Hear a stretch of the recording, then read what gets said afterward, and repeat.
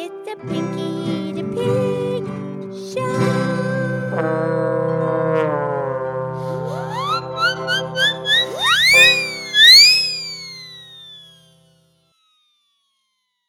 Okay, this is me. This is Pinky the Pig, and it's time for our podcast show. Thank you for listening to our show from all around the universe. And we know that planet Earth is listening to Pinky the Pig, where you can listen, laugh, and learn with Oink and Moo. And I'm here with my excellent friend, Mildred the Moo Cow. Hi, Pinky. How's Pinky? I'm fabulous. How are you, Mildred? I'm fabulous. Did you have a nice weekend? I had a great weekend. You did? I did. What did you do? The highlight. I'm telling you. Okay, I made a new friend. You did? It was a bird, a hummingbird. Oh. Yeah, every time I turn around, there's this hummingbird all weekend long. Well, what do you think? Why? Well, I did get a new dress. It's red. It has a little tutu on it. Oh, that's it.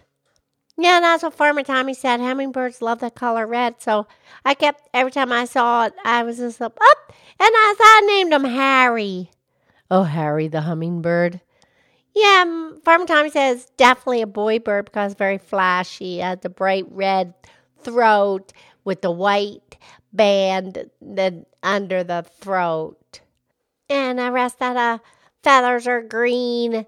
But, they're sparkly iridescent. You could see blue and purple and stuff in the feathers. Very beautiful. Oh, that's the common hummingbird, sure. The ruby-throated. That's one of the most common hummingbirds. Yeah, that was a boy bird. I named him Harry. Oh, good. Yeah, flies so fast, so pretty. And the feathers are so sparkly and iridescent. Yeah, remember we did a podcast on birds. We talked about the feathers. You know what episode was that, Mildred? That was early, number 13. Yes, and we invite our listeners to go back to previous episodes. Just scroll down the title and click on the one that suits your fancy. Right. So anyway, the hummingbird, there's not that many species that live in North America. No, that's correct. There's actually only about 20 species that come to North America and Canada, but there are, over the world, 300 hummingbird species worldwide. Well, that's a lot of different colors. Right, and the ruby-throated is the one you're speaking of. There's another one called the broad-tailed, very similar, but not only does it have the red throat, it's got some of that red patch on the tail, and the tail feathers are broader. Yeah. And it makes the broad-tailed hummingbird makes a louder sound when it is beating the wings. Well, you could hear this guy. You could hear him. Brr, brr, brr. And they beat their wings like 80 times per second. Yeah, I couldn't count. They were going really fast. Right, and then the smaller species, they go even faster. Yeah, and you can just hover right there in front of the flower. And they got that long, slender beak, and they put it in the flower, and they sip the nectar, baby. Right. And do you feed them with the feeders? No, Lady Lynette's not into that. She just plants the flowers that they like. But Farmer Tommy said the feeders are okay if you just put the clean sugar water in there, but don't put any red dye in sugar water itself. That's bad for them. But you can get those plastic feeders. They're red because the hummingbird, they cannot smell they don't have a very good sense of smell, but they can see that bright red color, and that's why Harry liked my tutu dress. Yep. But Lady Lynette has the perennials, the lilies and the foxgloves and a butterfly bush, of course. And the hollyhocks. They like the hummingbirds like them. And then the annual flowers that grow, the petunias and the fuchsias and the geraniums. But they just get the real nectar at our house. Oh, very good, Pinky. And you just spoke of the flowers, the perennials and the annuals. And could you explain to us the difference? Oh, yeah, sure. The perennials are the ones that they die back in the winter, but they come back. The roots are all good. They come right back up in the springtime. And the annuals, they cannot last the winter. They die. You got to replant the annuals every spring. All right. Very good. Yeah, thank you. Oh, no, thank you for explaining. You're welcome. But regardless if it's a perennial or an annual, the flower still supplies the nectar. Right, and the nectar, that's the sticky, sugary substance that the flower produces to entice and attract the birds and the bees and the butterflies. And that way they go from plant to plant, flower to flower, and they pollinate. And that's how the flowers reproduce, along with vegetable flowers. Yeah, they get the nectar, but then they get the pollen on them and they move the pollen around. Exactly. Yeah, and that pollen is the magic yellow dust, baby. Right. And you know, Pinky, a hummingbird can visit 1,000 flowers in one day. Yeah, they are so busy. They are going all the time. Right, and they'll eat half of their body weight each day. They have to because they have such a supercharged metabolism. They need all of that energy.